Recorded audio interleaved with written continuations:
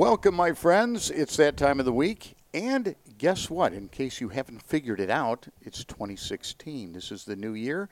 This begins our second year of What's Your Point? Right here live from Cutter's Cigar Emporium in beautiful downtown Alpharetta, where it's a brisk 36 degrees with about a 8-knot wind and partly sunny skies.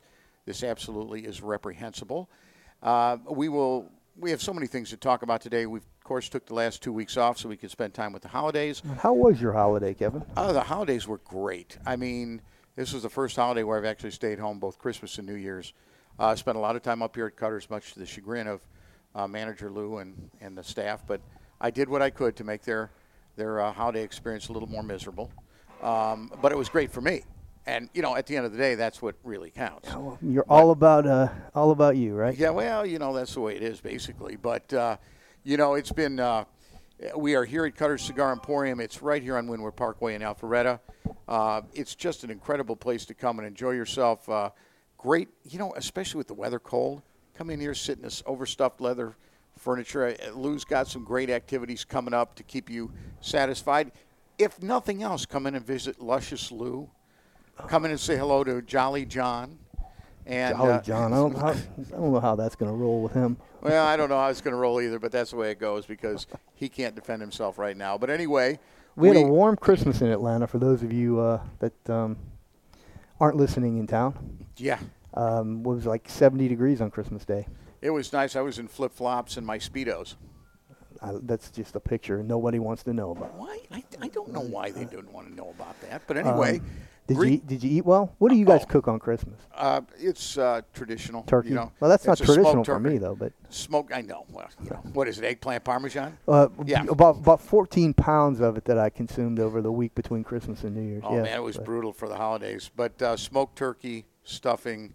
Who does the cooking, you or your wife? I do. All the cooking? Yeah. She's got it made. Yeah, our own kind of cranberry compote with giblet gravy and mashed spuds. You put the giblet gravy in the cranberry? No, I know people that do, though. They like that. I love cranberry sauce. Yeah. The kind that slides out of the can. It still looks like the can. No. I use the fresh cranberries. I hate when people mash it up, man. I want it laying there on the plate looking just like a can. No, Rick, that's not the way we do it. We do the fresh cranberry compote with a little orange juice, a little vanilla, a little cinnamon. My sister did that for Thanksgiving. And it's really, really good. And so we ate much, many fine smoked turkey sandwiches. Of course, I cook on the egg. So when you're cooking on the ultimate cooking experience, you're cooking absolutely flawless. And, of course, we use a lot of onions in our cooking, and real sweet onions this time of the year are just amazing. And so we had lots of fresh, real sweet onions from Peruvian Sweets. So, I mean, it was great. And I love the turkey sandwiches afterwards. I like turkey sandwiches better than the turkey when you eat it the first time. Yeah.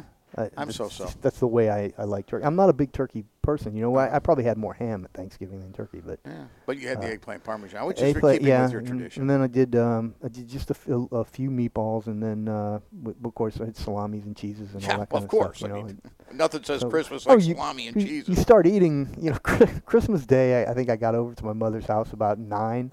I did most of the cooking on Christmas Eve.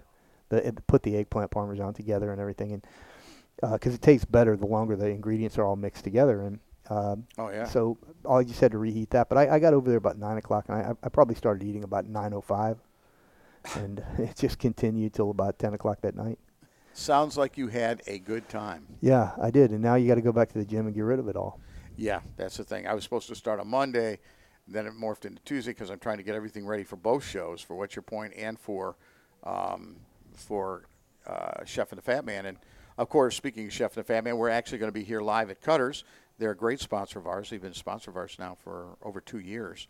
And we enter our third year with all kinds of exciting things going on here. And by the way, there was much jocularity and fun being had here, especially this last week, because now we have 16 different kinds of wines. We have a whole bunch of spirits. The bar looks great, by the way. Y'all did a great job with that bar. It really looks nice. You can come and get a shot of your favorite beverage, and we've got an excellent selection. We have some of our snobs from the shop here that help set it up, so probably anything you could probably want is here. Also, a great selection of beers. Of course, not great enough because there is no number one beer in the world. They had no Bud Light. But Lou, I will give her credit, though. I said, what do you and I drink? Because we don't drink when we're here, for our own reasons. And she brought in some ginger beer. And I'm trying to talk her into, what are those beers that you like, St. Pauli? St. Pauli Girl has a good non-alcoholic beer, and Heineken makes a non-alcoholic beer called Buckler. So that might be something that, because I think she might have one slot there that if we suck up to her, which I do every day anyway, so I don't know why any day would be any different. She is the manager after all, and I'm but the lowly ambassador.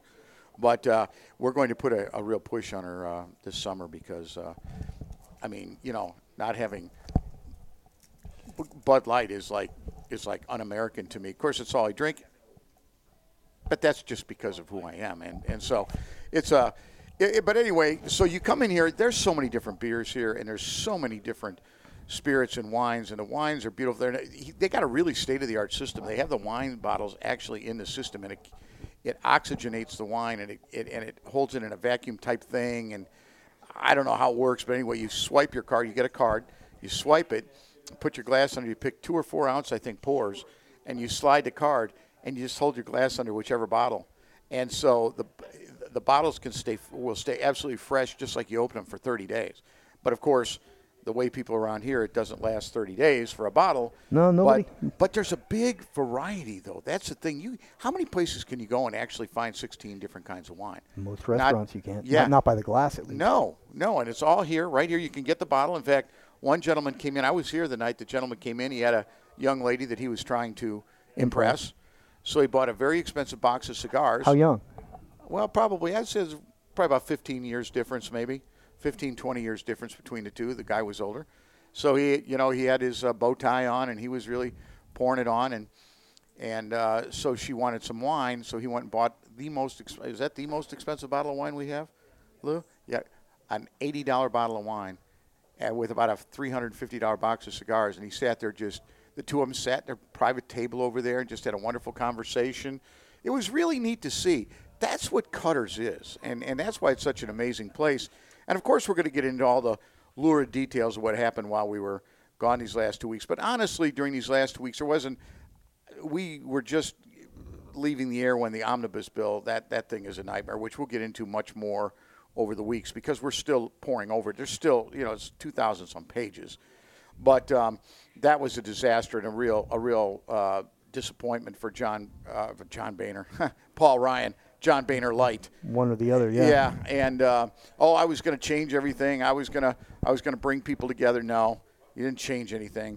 So now they're starting to talk about they're going to try to get rid of Obamacare now. So now Ryan's saying that is supposed to pass today. Yeah, we'll find out if we have any numbers for you. We'll let you know. But the things that are, of course, we're going to. Why don't you do one thing for me, Greek? Tell me. Talk about a little bit about your thoughts on. We talked about college football, and really, Monday is the big, final game. And so, why don't you give your thoughts on the bowl system? What did you think of the quality of the games this year? And just give your opinions, and because you are really into football. I think that the quality of games this year was definitely down, but I don't think it was necessarily a problem with the system. I just think that the way the matchups kind of fell, that you just had some lopsided games.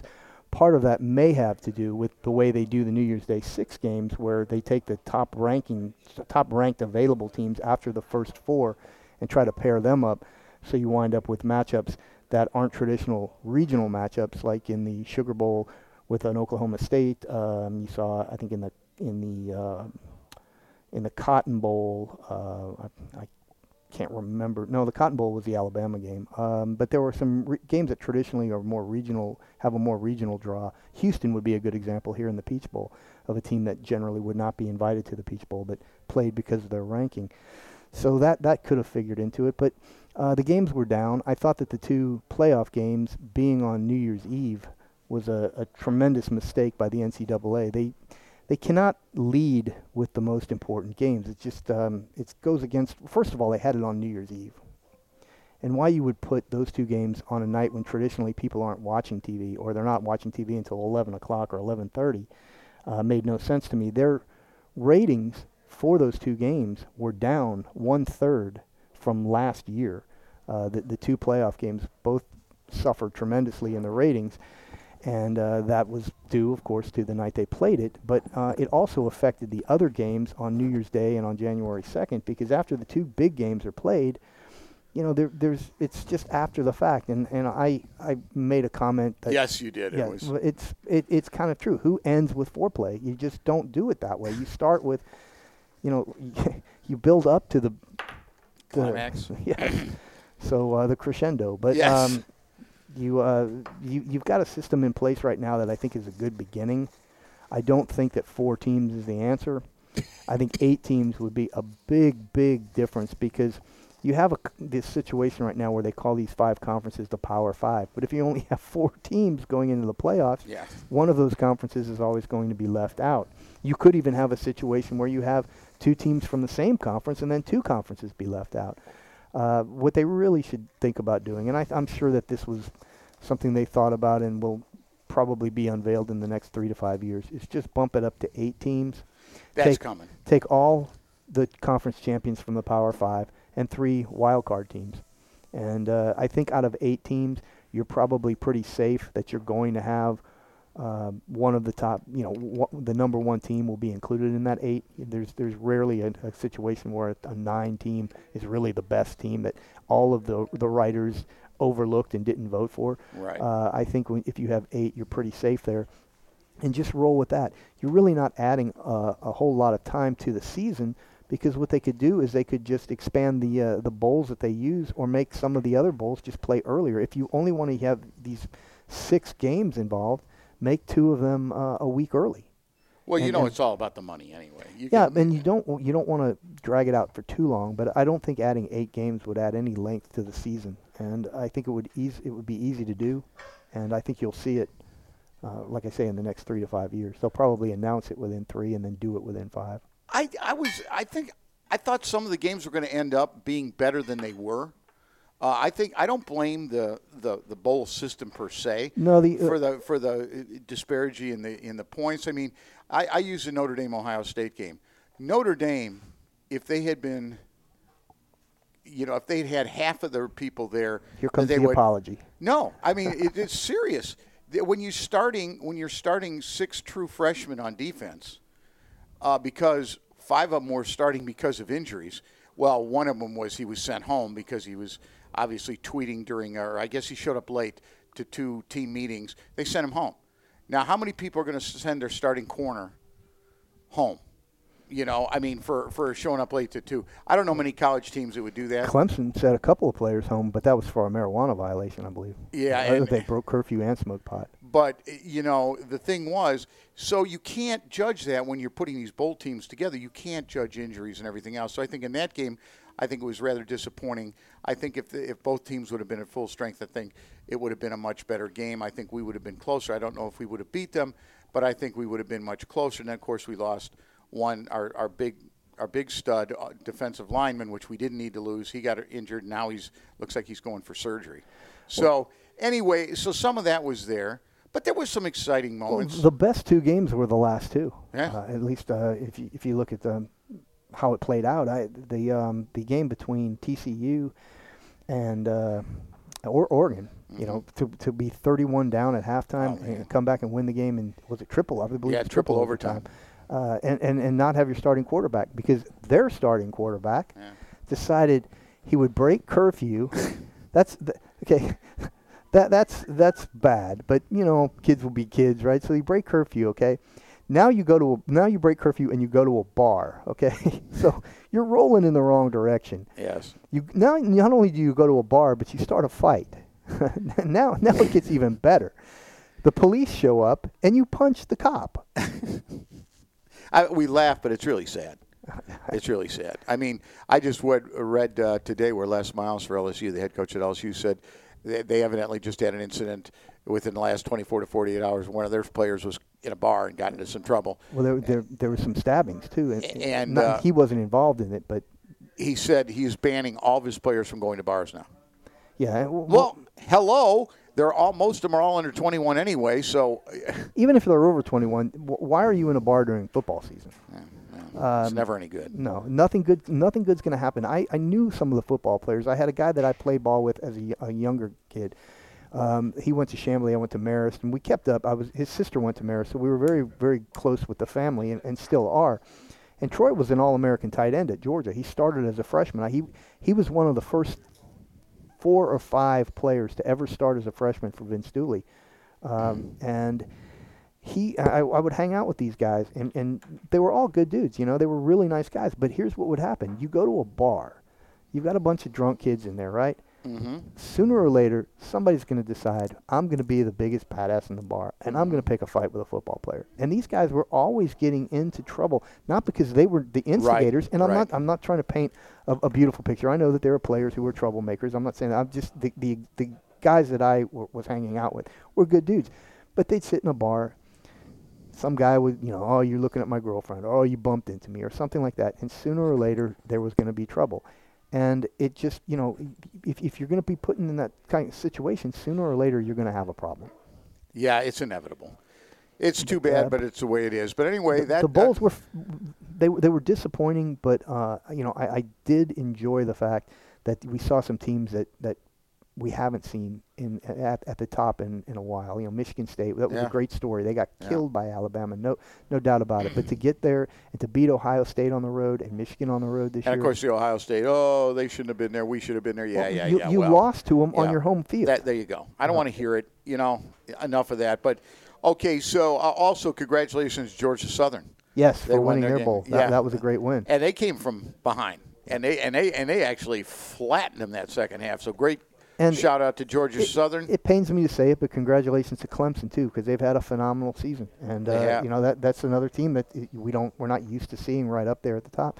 And I think deservedly so. They played a difficult schedule. They beat Notre Dame. They beat barely, Florida but State. They beat us. That's all you have to do. Yeah, they had a great year, and they deserve to be where they are. Absolutely. Okay, so your pick. Alabama. Yeah, Alabama. They're so deep, particularly on defense. Oh my God. And just the way they took apart Michigan State in that second half, and the number of players they used on defense, it's just going to be very, very tough to beat. They can rotate 4 down linemen 3 times. Yeah, that's 12 players. Yeah. I mean, it's insane. Yeah, it's really a testament, whether you like him or not as a person, to what Nick Saban has built there. And if he wins this game, he will have his 5th national championship, and there's only one other coach that has more than 5, and that's Bear Bryant. Yeah. Well, it'll be interesting. I'm with you. I would love to see Clemson do it. In fact, if you'd like to see the game, we're going to actually have it here at Cutters, and we're also going to be having a chili cook-off.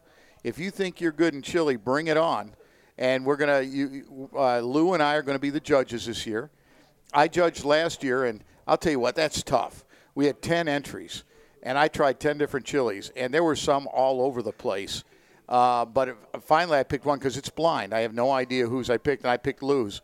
And so she felt so bad because they were saying it was a homer, the fat man loves Lou, all this other stuff. I tried to remind them that it was a blind tasting. It didn't make any difference. So this year, Lou, as the manager, has decided to pull herself from the competition, and so it's going to be on her and I judging the chilies, and that'll be easier than just one person. That's tough, one person. Remind people, if they want to enter this contest, that they have to bring chili that's already prepared. Yes. They don't come here with a couple of packages of meat and some beans. No. You bring your chili, bring it up for everybody to sample. It's a lot of fun, though, and we do it before the game. So, you have chili, so the chilies stay out here during the game. Yeah, so the chilies sit out here during the game so you can get chilies, and we'll have chips and come and watch the game. We got 4 TV screens, 1 drop-down big screen, and it'll be a lot of fun, so check it out. And if you can't make it Monday, then check us out. Chef and the Fat Man will be here live from 12 to 2 on this Saturday, and we'll be cooking up 3 or 4 recipes. Chef Eric will be sharing with the audience. It's always a good time on Saturday afternoons. We have a great time here because the crowd's usually very good, and they love the food, and it's just a great atmosphere. So you haven't been to Cutters, you need to come and check it out. 2 great reasons. Chef and the Fat Man on Saturday, the FBS National Championship on Monday. And it'll be a good time. It'll be a lot of fun, and you'll get to meet some absolutely incredible people. So now that we've got through the preliminaries, I'll tell you what, man. Where do you want to start? Oh, God. I'd like to start. Well, we're going to definitely get in depth into Oregon because there's a lot of people that do not understand what's going on in Oregon. They just hear the 30-second sound bites. Oh, it's a bunch of angry white guys with guns that are just putting on this big demonstration for nothing. It's huge. Our co-host published last night on Facebook a great timeline. Who? Our co-host. Who? Eric the Rhino. the Jimmy Hoffa of radio. But it was a great timeline and really took it detail by detail of what has happened. And we're going to share that with you. We're going to get in depth about this, and we're going to let you see that these aren't just some angry white guys that are deciding to just protest, just to protest. There's some militiamen mixed in this, but you got to understand when you're out west like this, that it's not like an urban city where you got 10,000 people per square mile. No. These people have to work together, have to live together, have to fight together, have to fight the elements together, have to share. So there's a bond that very few people realize, like ranchers and big farmers and stuff out in these large areas. They really become a community, and they really stick up for themselves because they have to. No, you're right about that, and I think another thing that people miss when they hear what they're being told on the air is that if you go back far enough into the history of our country, you'll find that ranchers and farmers, for the most part, were also I guess I can use the word, they were the law out there in a very lawless area. Yeah. And they brought civility to as this country moved west.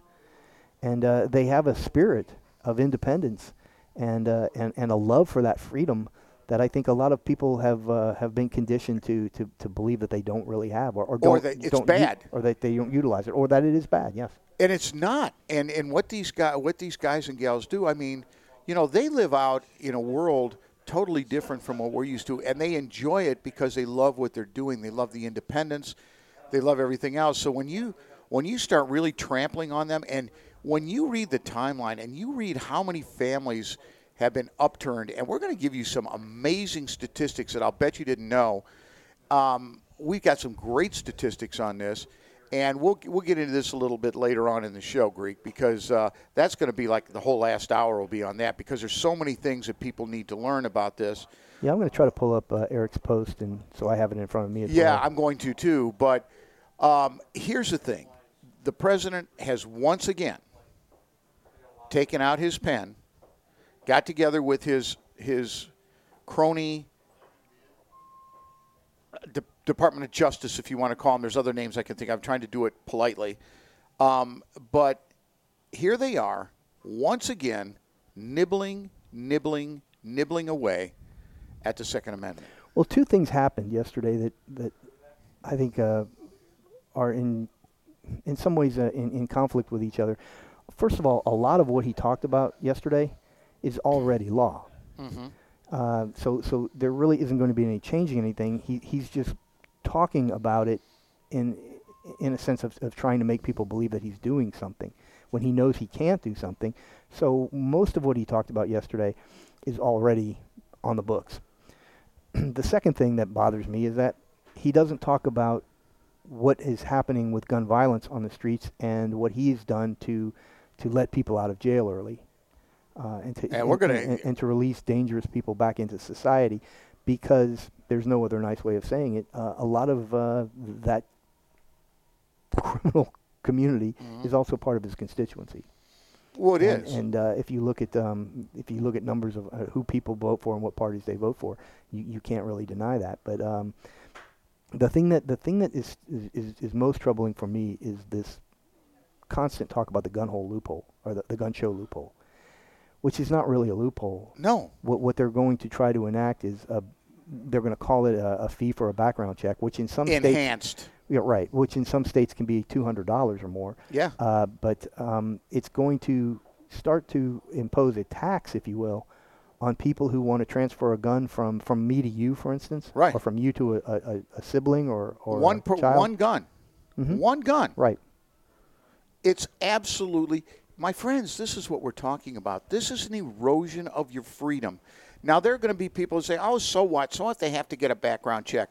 Okay, so what? This is what happens when you go the slippery slope. Exactly, because what happens when you open that door, then what do they start to check for? That can just continue to be expanded and expanded. And they're talking about that in this new. I mean, you're talking about now where you have guys coming back from military service that are not being allowed to own guns because they were treated or they saw someone for post-traumatic stress disorder.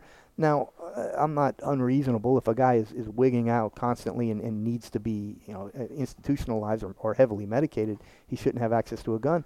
But you have the vast majority of these guys who were encouraged to speak to counselors as they came back and made the transition back. It was part of their transition.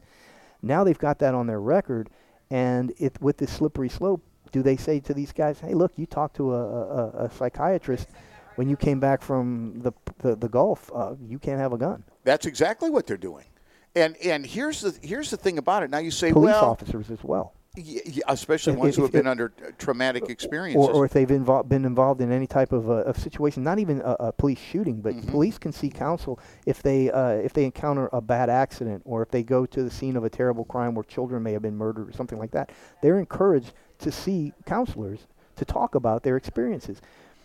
Are those people now going to be told, well, you saw a psychiatrist and you were under the care of a psychiatrist, you can't have a gun?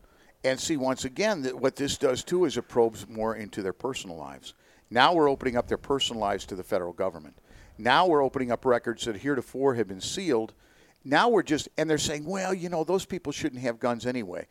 Well, let me explain something to you. Once you go down that slippery slope and start saying, well, it's okay to do this one, what happens? Well, they'll never come and take their guns. Well, in California, we had it, and the only place I've ever seen it was posted right here on What's Your Point. They actually passed a law that as of the 1st of January, the police can go into homes in California unannounced if they believe that they have reason to believe that they aren't mentally stable enough or they are too poor or whatever. There's several criteria. Too poor. In other words, you can't afford the type of weapon to take care of yourself, so you might use the weapon to go out and steal. Whatever. Now that is very dangerous. Now here's the thing though. All the criteria, that is the least, but most of them deal with, if they're seeking help, if they're having a hard time paying there's just a number of criteria. But when you look at the criteria, you just go to What's Your Point and look up the article. But you go and you read that, Greek, they can come in unannounced and with no forewarning and seize your guns. This is the next step. See, it starts with taking a little bit away and then adjudicating it and then taking it upon themselves to make the decision and then come into your home unannounced with no warning to seize those guns. The incrementalization of this is what you're trying to say is very dangerous because they're going to get their foot in the door now and then patiently go about eroding more and more and more people's ability to protect themselves. And you know what? It goes beyond just firearms. Firearms are the latest thing. And what they do, and I'll tell you what sickens me, is the media has bought into this lock, stock, and barrel, and they're not doing any kind of real reporting. They're just regurgitating the talking points from the administration, and they're not going and doing the real research to realize, my friends, if you think for a moment that Barack Obama is doing this because he cares about kids that were killed or people that were killed, he doesn't care, my friends. He cares, as they all do, about power. It's all about power. Well, it's power, but it's manifesting itself in the idea that government is your best is your protector, and not you don't have an individual right to protection. More power to the government, less power to the individual, and they do it in that sneaky way of couching it with this. Oh well, who doesn't want to? Who doesn't want gun protection? Who doesn't want? We don't want to take your guns. They put up an argument that no one would contest. Who wants to see children killed in a school? No, of course not. Who wants to see any type of a mass shooting? And they play on that sympathy in order to pass regulations that would do nothing. I mean, that's the thing that no one has questioned. Now, he's going to do a town hall meeting on Sunday night on CNN. I thought it was Thursday. Is it Is Sunday? it Thursday? I think may it's have Thursday I may night, have the day wrong. With CNN with CNN with what's it? Cooper, Anderson Cooper. in Virginia, Yeah, and where they're trying to toughen the laws. so I'm sure what that is going to be is nothing but a dog and pony show where he comes out and he talks about how it's affected him personally, and how he just can't stand to bear that seeing these people killed, especially children, and that Congress wouldn't act, so he had to do something. That's important. And see, to him. this is another one of these dirty secrets. You know, he has spewed this pablum for the last few times he's pulled the pen to try to rein in gun ownership. He constantly says this line, Congress won't act, so I have to act.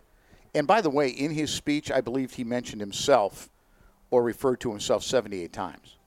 So when we continue to call him the narcissist in chief, the facts bear themselves out. But anyway, that's beside the point. But when he uses that line, okay, and he says, look, Congress won't act. No, Mr. President, this is the way government works. You want something done, you go to the Congress. If the Congress, elected by the people as the arbiter of the law, they decide they don't want to do anything about it, that's the choice, and that's what has happened. But the Congress has refused to do what he wants, so he pulls out this pen and decides he's going to illegally rewrite law. Well, it's so. I think sometimes people don't see the forest for the trees because they don't even see the obvious logic here. Not doing something is doing something. Exactly. You go to a Congress with your agenda. Right. Congress, like you say, elected by the people. They decide this isn't constitutional. This isn't what the people really want, and we're not going to do what he wants. We're not going to take this action. Well, that in and of itself is doing something. You're protecting. It's called separation of powers. The president has an agenda. He has an item he wants. He goes to Congress and the Senate, and he tries to get it pushed through. If they don't act on it, that's saying, Mr. President, we're sorry. Now, the House the House especially has been strongly Republican, and it's because the majority of people voting decided that's what they wanted. So he also couches that with the majority of Americans want these tougher laws. No, they don't, because the people they elected didn't move on it because they don't want it. He cherry picks polls too, because if you look how the question is asked, if you ask people, are you in favor of sensible control, or they not even sometimes use the word control, are you sensible gun laws would be a nice way of putting it. Most people would say yes. I would say yes. You don't give guns to convicted felons. You don't give guns to... But when you break it down and you start talking about the individual components in what he considers to be sensible gun laws, most people are not in favor of them. Not at all. What they'll say is most Americans are for general guidelines and rules, and they want to be as safe as it can possibly be, but still retain the right for the American citizen to procure a gun without all this red tape and expense. But if you take that number, and he'll couch that number and say, see, most Americans want better or want strong laws. Then you ask that same question, say, do you think the laws on the books currently are adequate? The vast majority say, yes, they are. And most people, when asked what their solution would be to gun crime, they talk about tougher penalties. Yes, and what does he do? He dumbs it down. It's Senate law, what is it, Senate Bill 2013, I think. It's or 2031. It's a new bill that is going to come before the Senate this year, and before the House and the Senate. It's a new crime bill. And that's a definite party foul. You should have to put some money in the jar for that. I'm not even going to respond. The fight song for Notre Dame, the most recognized fight song in the world, should play every week just to remind people what a great collegiate institution Notre Dame is. I think our old boss, Mike Thompson, had two rules in the control room. I know. Number one, you don't bring anything to eat or drink near the board. Oh, yeah. Yeah. And number two, and this was before smartphones, you don't bring anything that makes a sound. Yes. All right. You made your point. Okay, I stand corrected. So Mike would be very disappointed in me. He would be, in more ways than one. But he always also said, never eat while you're on the air. We did a cooking show for crying out loud. What are we supposed to do, Mike? Well, how does it taste? I don't know. We're on the air. But anyway, getting back to this point, here's the thing, though, and this is the thing that just drives me crazy about all this. We have got to understand what really is going on here. It is not about safer guns. It is not about the safety of the American population. It's not about any of those things. Because if you look at what he's done, he has done nothing. None of these things that he would enact would have changed in any way, shape, or form what happened in the shootings that have happened so far. And the mass shootings, and the mass shootings are the ones that garner the most attention. But when Sure. you look at the raw numbers, the biggest problem we have with guns and guns violence in this country is not mass shootings. It's individual one-on-one murders. And do you know what 2/3 of them are? gang-related. No, 2/3 of deaths, almost 2/3. Oh, you're talking about overall. I thought about murders. Overall, but murder, gun-related Deaths, violence. Deaths. 2/3 of it, most people don't realize, and the president had to admit it because if he hadn't, they would have brought this one up: suicide. So I heard one lib say, "Well, you know what? That's true, but if you take the guns out of their hands, they won't kill themselves." What?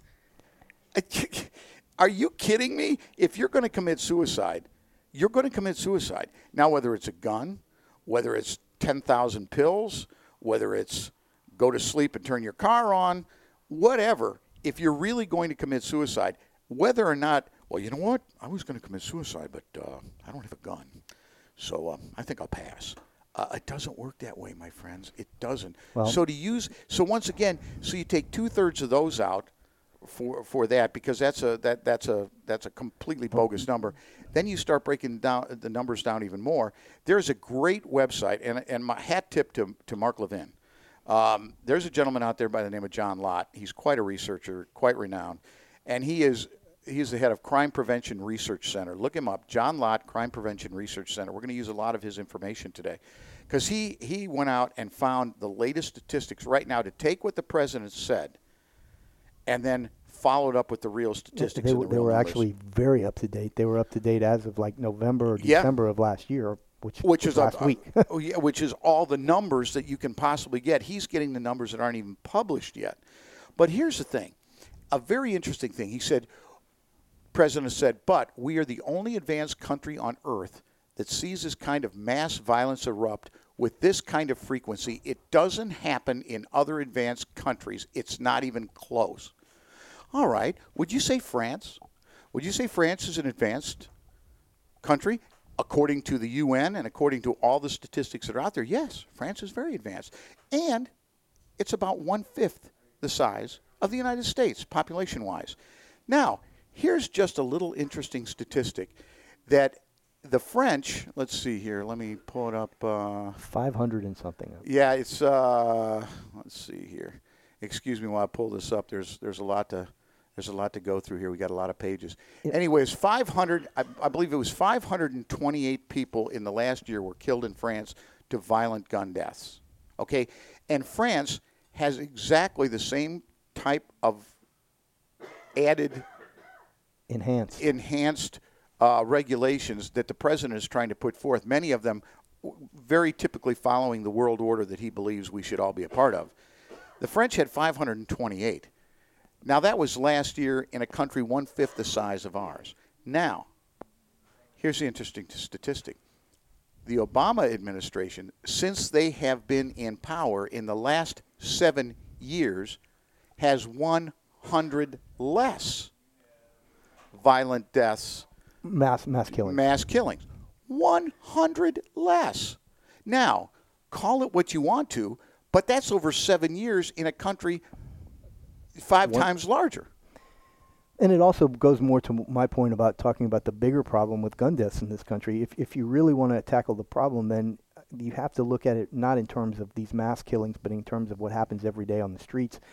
And he hasn't done anything about that. You know, my proposal, and this has been for 25 years, I've been saying the same thing.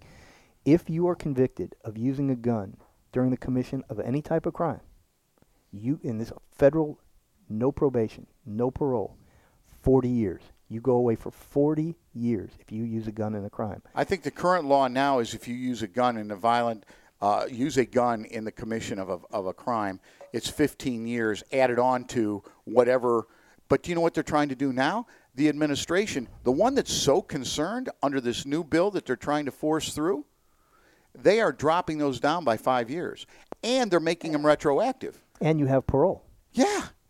I mean, so here's a guy who out of one side of his mouth is telling you he's so concerned about all these violent deaths, and on the other side is knocking down the penalties across the board. And it isn't strong enough. I agree with you. I'd like to see more closer to your numbers. And would that be a deterrent? I don't know. I don't care, but you're getting them off the street. They're not coming back out, and they're not becoming repeat offenders because chances are when you arrest somebody for a gun-related crime, they've been arrested before. Now, they just released a bunch of felons from prison under the president's amnesty plan. And, of course, the media has been selling this as, well, these are just low-level drug offenders that just got way too much penalty. And, of course, we know what that is. That's directly tying it into racism. But anyway, it was just so. Let me just. This comes from Conservative Review, an article done by Daniel Horowitz. That's another great site. If you ever want to really read some amazing writers, Dan Bongino, Daniel Horowitz, Michelle Malkin has just become a senior member of the writing staff. Mark Levin is the editor and founder of Conservative Review. Anyway, this Daniel Horowitz article in Conservative Review, dated January 5th of 2016. This is a guy who stands there and cries, okay, at the deaths, all right? Now, remember, the people he's releasing, these are just low-level drug offenders that have just been cheated out of their life and blah, blah, blah. Too much. Okay, on November 2nd, U.S. District Judge Eleanor Ross, an Obama appointee, gave just 1 year probation to a defendant who admitted to buying a gun for her felon boyfriend in a straw purchase, which he later used to shoot and kill Omaha police officer Kerry Orozco. Okay, she gets 1 year of probation for going out and buying the gun for the guy. So much for your laws, Mr. President. So much for trying to solve the problem of guns and killing people. Consider the case of Raleigh Sizemore, who recently murdered Richmond, Kentucky police officer Daniel Ellis by shooting him in the head in the course of attempting to rob a gas station. Prior to this, Ellis had been convicted of operating a meth lab, which caught fire, criminal mischief, was sentenced to 10 years, but made parole in April this year after serving just over 3 years. A week before he killed Officer Ellis, a warrant was issued for his arrest for violating his parole. This is exactly the type of person that Obama is putting back out on the streets. These are what happens, man. And I'm glad you brought up the case of the woman who bought the gun for her felon boyfriend. What they're trying to do with these gun transfers and the enhanced background checks, they would argue, well, see, we're taking action on that. We're going to try to prevent that from happening with this new executive order. Mm-hmm. I ask you to consider the fact that if this guy was already a felon and was already breaking the law, do you think that they were going to go to a dealer and have the enhanced background check done and pay the $200 fee? Let me think. No. Exactly. It that defies logic for these people to not acknowledge the fact that criminals, by definition, are going to break the law. If you know that it is a given, and it has to be, they're criminals, why don't you address the criminal problem by making the sentencing much tougher and much longer? Well, and that's it. But what do? We have a president who's going there, letting them out earlier. This is the thing that's just, it's beside my. And when you stand there and cry to the American people, make sure several times you wipe your eye just in case they missed it the first time. Did you see the story about one of these people who is an expert on body language and such, talked about how when people are faking crying, they wipe one eye at a time, but when they're genuinely crying, they tend to wipe both eyes at the same time? I thought that was interesting. Yeah. Well, once again, I think this is what we have said. I'm not the only one, but we have said this a number of times. With the Liberal Party and with the liberal progressives, it's all about style over substance. It's about what looks good, but you don't. Well, but when you dig down in the dirty details, you find it's just window dressing. I'm willing to even give him the benefit of the doubt on that and say, you know what? If I was standing there with a bunch of families who lost children, sure, that I might become emotional, having to look at them and understand what they had gone through. But again, to me, it flies in the face of addressing the real problem that we have in this country, and that's that we don't have a criminal justice system that punishes people who continually choose to break the law and use firearms in the commission of these crimes. Well, and here's the thing, though, Greek, and it's critical that we bring this up because this continues to be a problem. Is you've got to look at the root cause. This is what they're doing. They don't care. I mean, how many tears did you see when the 4 bodies were brought back from Benghazi? If it doesn't fit his agenda, he's not gonna address it. Or you'll never hear any politician say that they were wrong about something. But No. You didn't see tears there. You didn't see tears in San Bernardino. You No. didn't see him in Aurora, Colorado. You didn't see him.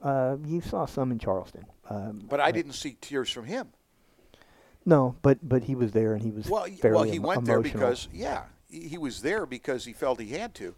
But in a lot of the other areas where it would have been good for him to be, he was never there. And so it bothers me when I see this kind of stuff going on, and you hear people constantly saying, well, we got to do something. We got to do something. But you're not doing anything. This is why I wish you'd have somebody that could get in front of him. And we know that he's well protected by his handlers, and no one is going to be put in a position where they can question him face to face. But why doesn't someone look at him and say, or a reporter at a press conference, or somebody at this town hall meeting, when they'll all be handpicked, we know Sure. that, say, everything you're proposing isn't doing anything to solve the problem. So why are you imposing all of this on people? Because law-abiding people by their nature, they're going to have to go through and jump through these hoops. They're going to have to go through and pay the extra money to get these transfers done. They're going to have to go to extended lengths now to exercise their Second Amendment right, when nothing you have proposed is addressing the problem that you continue to recognize. So where is the solution that you're putting forth? There is none here. There's nothing here. What I would like to see, and I spent several hours researching this. I couldn't find a number. Here's an interesting number. How many violent crimes or deaths by guns were created or done by legal people that followed the law, did everything they were supposed to do, the way they were supposed to do it, followed the letter of the law? How many people die per year by those, as opposed to how many people die by people that don't follow the law? I think the numbers might be, you're going to have to break it down into what type of gun crime, because I think that probably domestic violence, you might have a lot of legal owners using a gun. Right, but here's the thing, though. If you looked at the numbers, I can't help but believe that the numbers would be significantly higher for those that don't follow the law as opposed to those that do. So the ones that are being penalized are the people that are, because if you follow the law, most of the crimes, I believe, because I mean, you listen to all the shooting deaths that are happening all over the big cities, Baltimore, Chicago, New York, any of them. Most of those are not domestic violence. No, they're stranger on stranger or somehow gang related. Exactly, But and they don't follow the laws. You're They also don't go. No, go ahead and finish your point. But they don't go and look these things. They don't follow the laws to begin with. So the people who are really being penalized, and once again, I say this is getting back and making it harder and harder and eroding your rights as an individual. A law-abiding citizen is having their rights eroded because it's the only way the government can seize more power and do it in a way that makes people feel good. Well, it's the only way they can do something when they realize that there is a heck of a lot that they can't do something about. And this brings up the philosophical issue about a lot of gun crime. Let's take domestic violence, for instance. Okay. Let's take a legal gun owner, Okay. who loses it one night and shoots his wife or his Or the kids. wife. Or Yeah. whichever way it goes. Yeah. They're really short of gun confiscation and not letting anyone own a gun. There's really nothing you can do to prevent that. You can't predict the future. You can't predict that a guy who buys a gun 3, 4, 5 years from now is going to just wig out one night and kill his wife. It's tragedy. Nobody wants to see it happen, but with freedoms come some inevitable Issues. issues, and one of those is that what you do with that freedom, and it's a tragedy. No one's saying it isn't, but you can't prevent it, And you know, if the and you gun can't wasn't abridge there, the freedoms of other people because some people choose to abuse those freedoms. what kills more people than rifles? Knives. Violent death. Knives, baseball bats, hammers. So if they don't have a gun and it's a domestic dispute, they're probably going to pick up the nearest thing and do what they're going to do anyway. Well, So statistics what do you will show. yeah. Most women who die in domestic situations. First of all, there's a pattern of abuse. It's generally not the very first time of Right. an incident that someone is killed, and it's generally some type of physical assault and battery over a period of time, and eventually one time it takes their life.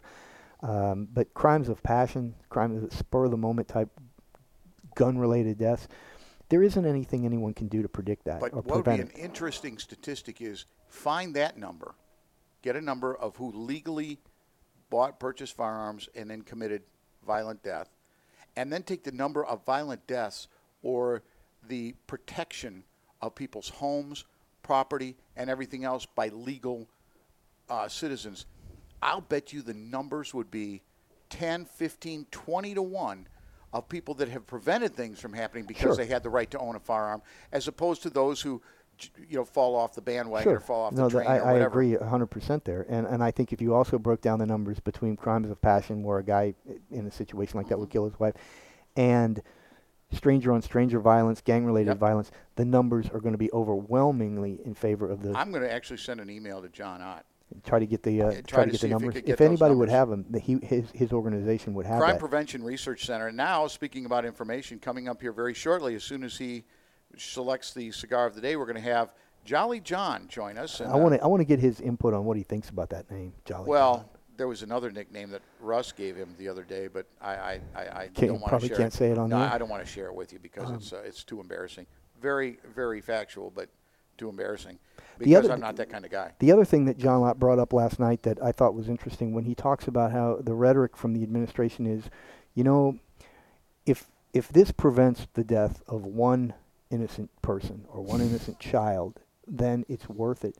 And what he brought out very interestingly is, okay, how about when you enact these new regulations, what about the deaths that occur because of the regulations?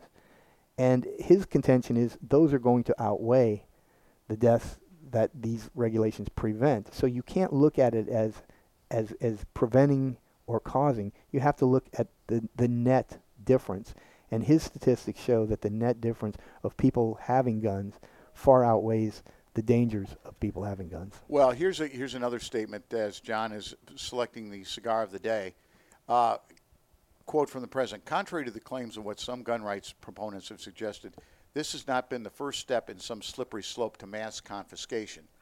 As laws concerning handguns and assault weapons have evolved, such places as California, New York, and Chicago have all used registration lists to identify who owns guns. Since 2004, Congress has required the FBI to destroy NICS records of gun sales and transfers within 24 hours. But federally licensed dealers are required to keep the records of background checks. Congress currently forbids federal collection of this information into a central database, but there's no guarantee that this won't change. The government could potentially figure out who legally owns a gun. When 5 or 10 years have gone by, a future president could simply require that federally licensed dealers copy their 4473 forms for all these transfers and sales and turn them into the federal government, and you would have an instant national registration list." And there's a couple other points we're going to touch on, but after all this heaviness, it's time to bring in Jolly John, the purveyor of fine cigars for us today. And John, I hope you had a very good Christmas. Very, very good Christmas. Got to spend it here with my family and in-laws. Enjoyed it. Didn't have to travel, although traveling is fun at times, but Yeah. very relaxing. Well, that's good. I know that, as I mentioned, Do any hunting? Not over Christmas, but did get my venison back from the doe I killed a couple months ago and have been enjoying it immensely. and he had. Have you ever had we call them Slim Jims, but they're It's what it's a buck stick. It's called the buck stick, but it's a Slim Jim but it's got venison in it, and it's Oh my God, I've had everybody. Of course, when you do a cooking show and a hunting and outdoor show, everybody wants to give you their. And I've had some okay ones, but these that John brought in the other day, they were still semi-frozen. My God, they were through the roof good, not overly greasy. The spice combination was just perfect. The snap. Well, of course not. You weren't here. You weren't here. See, I'll bring Glenn? one in if you want one. What do you use for a casing on one of those? It's a natural casing. I Yeah. didn't make it myself. The processor, 10 minutes away from the farm, my wife's parents' farm in Kentucky. The processor we use there, I won't go to any other processor. I don't blame you. It's a natural casing, and it's not all the additives and crap that you get in a Slim Jim. But it's flavor So through the tasty, roof. so tasty. So that was absolutely outrageous, and so well done. But of course, we've got some great activities coming up. Are you going to get in the chili cook-off this year? I will, but let me start off by celebrating. We are, I'm sure, as Colonel has mentioned multiple times, we are a My Father Lounge, One of only 5. and my father has the company. My Father Cigars has a lot to celebrate from this past year. They received by Cigar Aficionado, they received a #1 rating in the 2015 Cigar Aficionado Cigar of the Year. For their Le Bijou Torpedo Box Press cigar. It's an excellent stick. We have had that cigar even before the rating, and the sales were good on it. The sales have gone through the roof on this cigar. It's difficult to keep it in right now. That happens often with the #1 rated cigar.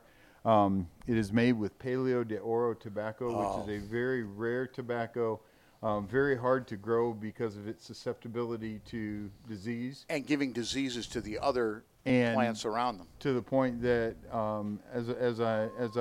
as I understand it, that tobacco had been outlawed in Cuba. That's right, because it was And- killing too many and it was fields. killing too many fields. Well, Don Pepin found a field, I think 3 hours away from his factory, Only 40 acres, I think. isolated from anything else, and he grows only Paleo de Oro tobacco in that field. And I believe LFD is one of the other few manufacturers that uses Paleo de Oro as well. It's he made a cigar that he would pass out at events that he was at personally because they had so little of it. But it was like, I think, 80% Paleo de Oro. And I tried one of those cigars, and I had never tasted anything. It was so smooth. It was so mild. It was so delicious. So I said, hey, when are you guys going to start selling them? And they laughed. They said, oh, we got 40 acres. So we do them as kind of a limited edition. And so they've added Paleo de Oro to this particular cigar last year. And, of course, that sent it to the top. Of course, Don Pepin has been known. He was the youngest master roller in the history of Cuba. Well, in the past 5 years, he's had 2 #1 cigars. Yeah. And Luann just told me earlier that he got another, I can't remember what cigar it was that was rated the Centurion Habano got rated #1 in another magazine as well. So I mean, they had a phenomenal 2015. It's no surprise, but very good for them. And one of the great things about being the My Father Lounge is when other people aren't getting the cigars, we're getting them. As they are made available, they go to the My Father Lounges first. And so we have It was had funny. The morning the Russ, I was in here when he got the email that they were receiving that rating, and he was on the phone 2 seconds later ordering, making sure, because we had very little in stock. I think a box. Yeah. And he ordered a bunch more, and because of the demand and because they weren't prepared for it, we've got more than most got, and they're getting ready to replenish us again. We're so down to our last box. Yeah, Wow. So it's really a great cigar, but it was such a superb year for Don Pepin and for Cutters for that matter. I mean, this has been a great year. The growth in this store has been absolutely amazing. The number of people that are coming in here, the sales, everything has gone exponentially through the roof, and it's because of a lot of reasons. Number one, the staff is outstanding. The accoutrements for a cigar facility are through the roof, and the biggest problem we have is space because so many people now are starting to come in here. But he's working on that. We're in the process of trying to get a new 4,000 square foot facility, 4 times the size of where